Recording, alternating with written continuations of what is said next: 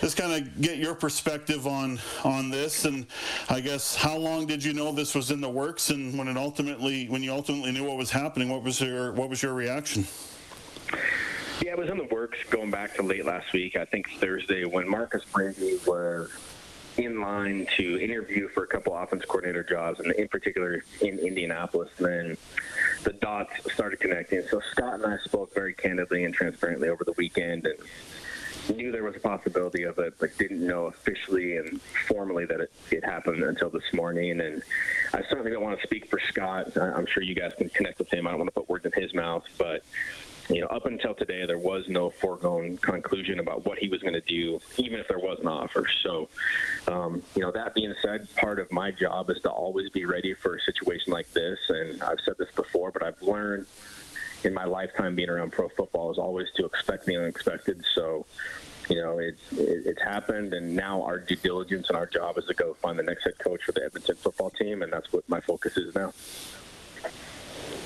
Brock, can you talk a little bit about the timing? It's a big move that comes at a horrible time for your football club because, by now coaching staffs are in place and playbooks are being built and there's conversations going on. How bad is the timing of this for you and whoever you bring in as the new head coach? Well, it's certainly not ideal timing, but it's also not March or April or May. So we do have time to get a head coach in place, get on the same page with all the staff, and if there's going to be a restructuring of schemes and all those things that cascade down from that, we have enough time. And it is what it is, and there's been other scenarios where things like this happen, maybe not exactly this time, but ironically in Indianapolis they offer Josh McDaniels, he backs out, they go with Frank Reich, and it turns out extremely well. So again, we're not going to focus on Scott not being here or the timing. We're going to focus on getting the right person in place and continuing to work on the goal of winning a Grey Cup. It's, I guess, on one hand, it's, as you say, bad timing, and you're going to have to move forward with it. You will, I'm sure, but you got to feel a little bit jilted, but happy for Scott because it's obviously a move that he wants to make. No, I wouldn't say jilted. Again, he was transparent with the situation over the weekend, and I think had there been a scenario where he called out of the blue and said, I'm leaving, certainly would have been caught off guard, but it is a business. It's a passion of ours, and everyone in the industry loves football. There's no doubt about it, but it is a business, and when you talk about families and all of those things, people make decisions that they feel are best for them and their families moving forward. That's what Scott did. I respect that. And, that's where it's at. It's an opportunity that he obviously felt was too good to pass up. So there's no ill will. There's no grudges. Scott's a good man. The friendship's intact, and it'll maintain that way. He just simply made a decision during a very tumultuous time in the world that he thought was best for him and his family, and I think we can all understand and appreciate that.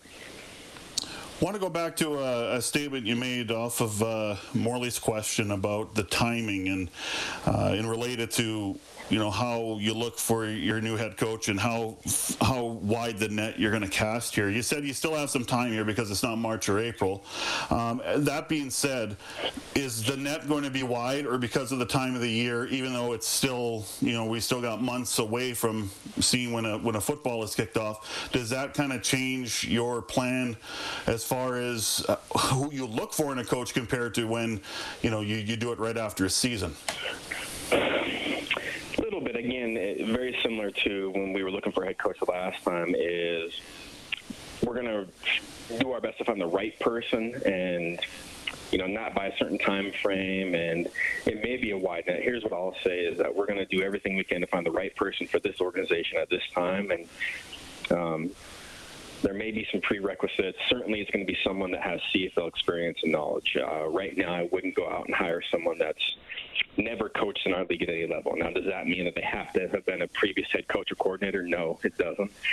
But I certainly want someone that understands the three-down game and the complexities of all that goes into our league. It would be very hard to bring someone in my opinion, that's always been south of the border and only worked at the NCAA or NFL level. So, that being said, that'll be the net we have, is people with good knowledge of the CFL. And from there, just making sure that we look under every rock to make sure we're doing our due diligence and not making knee-jerk reactions and being reactionary to this scenario.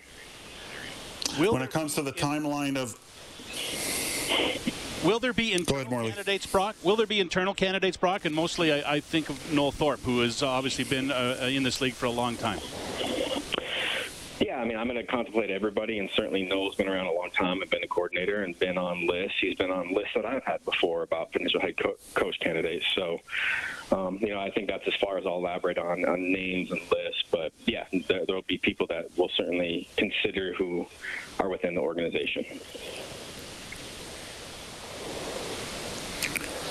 As far as the time frame is concerned, to get a new head coach, I mean, you're 2 weeks out to free agency. Do you feel you have to get someone in place by free agency, or you're just going to have to get a coach when the time is right? No, again, I don't want to put a time on it and say that I need to have a coach in place by this date, because then you're rushing the process. Right. When we find the right person, then we'll pull the trigger and have everything in place by then. Now, are we going to try to make this happen as fast as possible? Of course, but we're not going to rush a head coach because we think we need to have it in place by free agency. I think that's doing it the wrong way. We're going to make sure we're dotting our I's and crossing our T's. It's a big hire. It's a big decision, and not one that we're going to rush.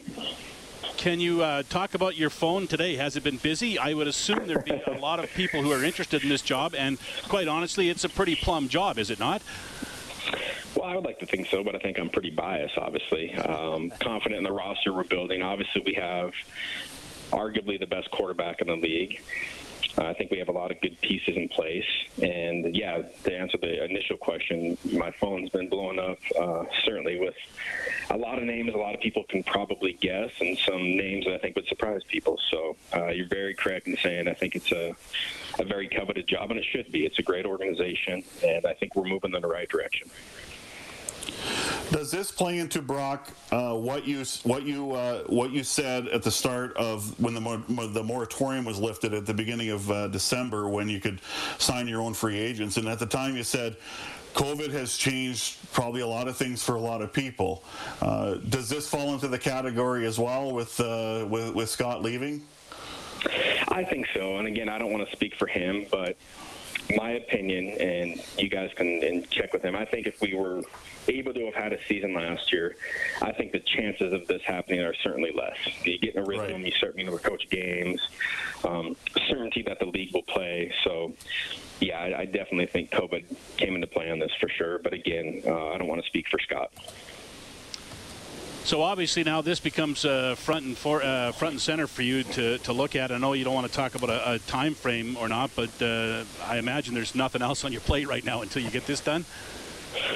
Well, no. I mean, I still have a job to do in re-signing pending free agents and making sure that if other players hit the market that we may like, I still have a personnel job to do too. So I need to do right by the organization and make sure I'm doing my due diligence on that front along with it. So get some Red Bulls and roll the sleeves up and get after it. All right, Brock, I appreciate your time. I know it's a tough day, and I know you got a lot of work ahead of you, so we thank you for your time today and appreciate it. No problem, guys. Thanks for having me. Appreciate it. Thanks, Brock. That is the thanks, guys. Vice President of Football Operations and the General Manager of the Double E Football Club, Brock Sunderland, who today lost his head coach.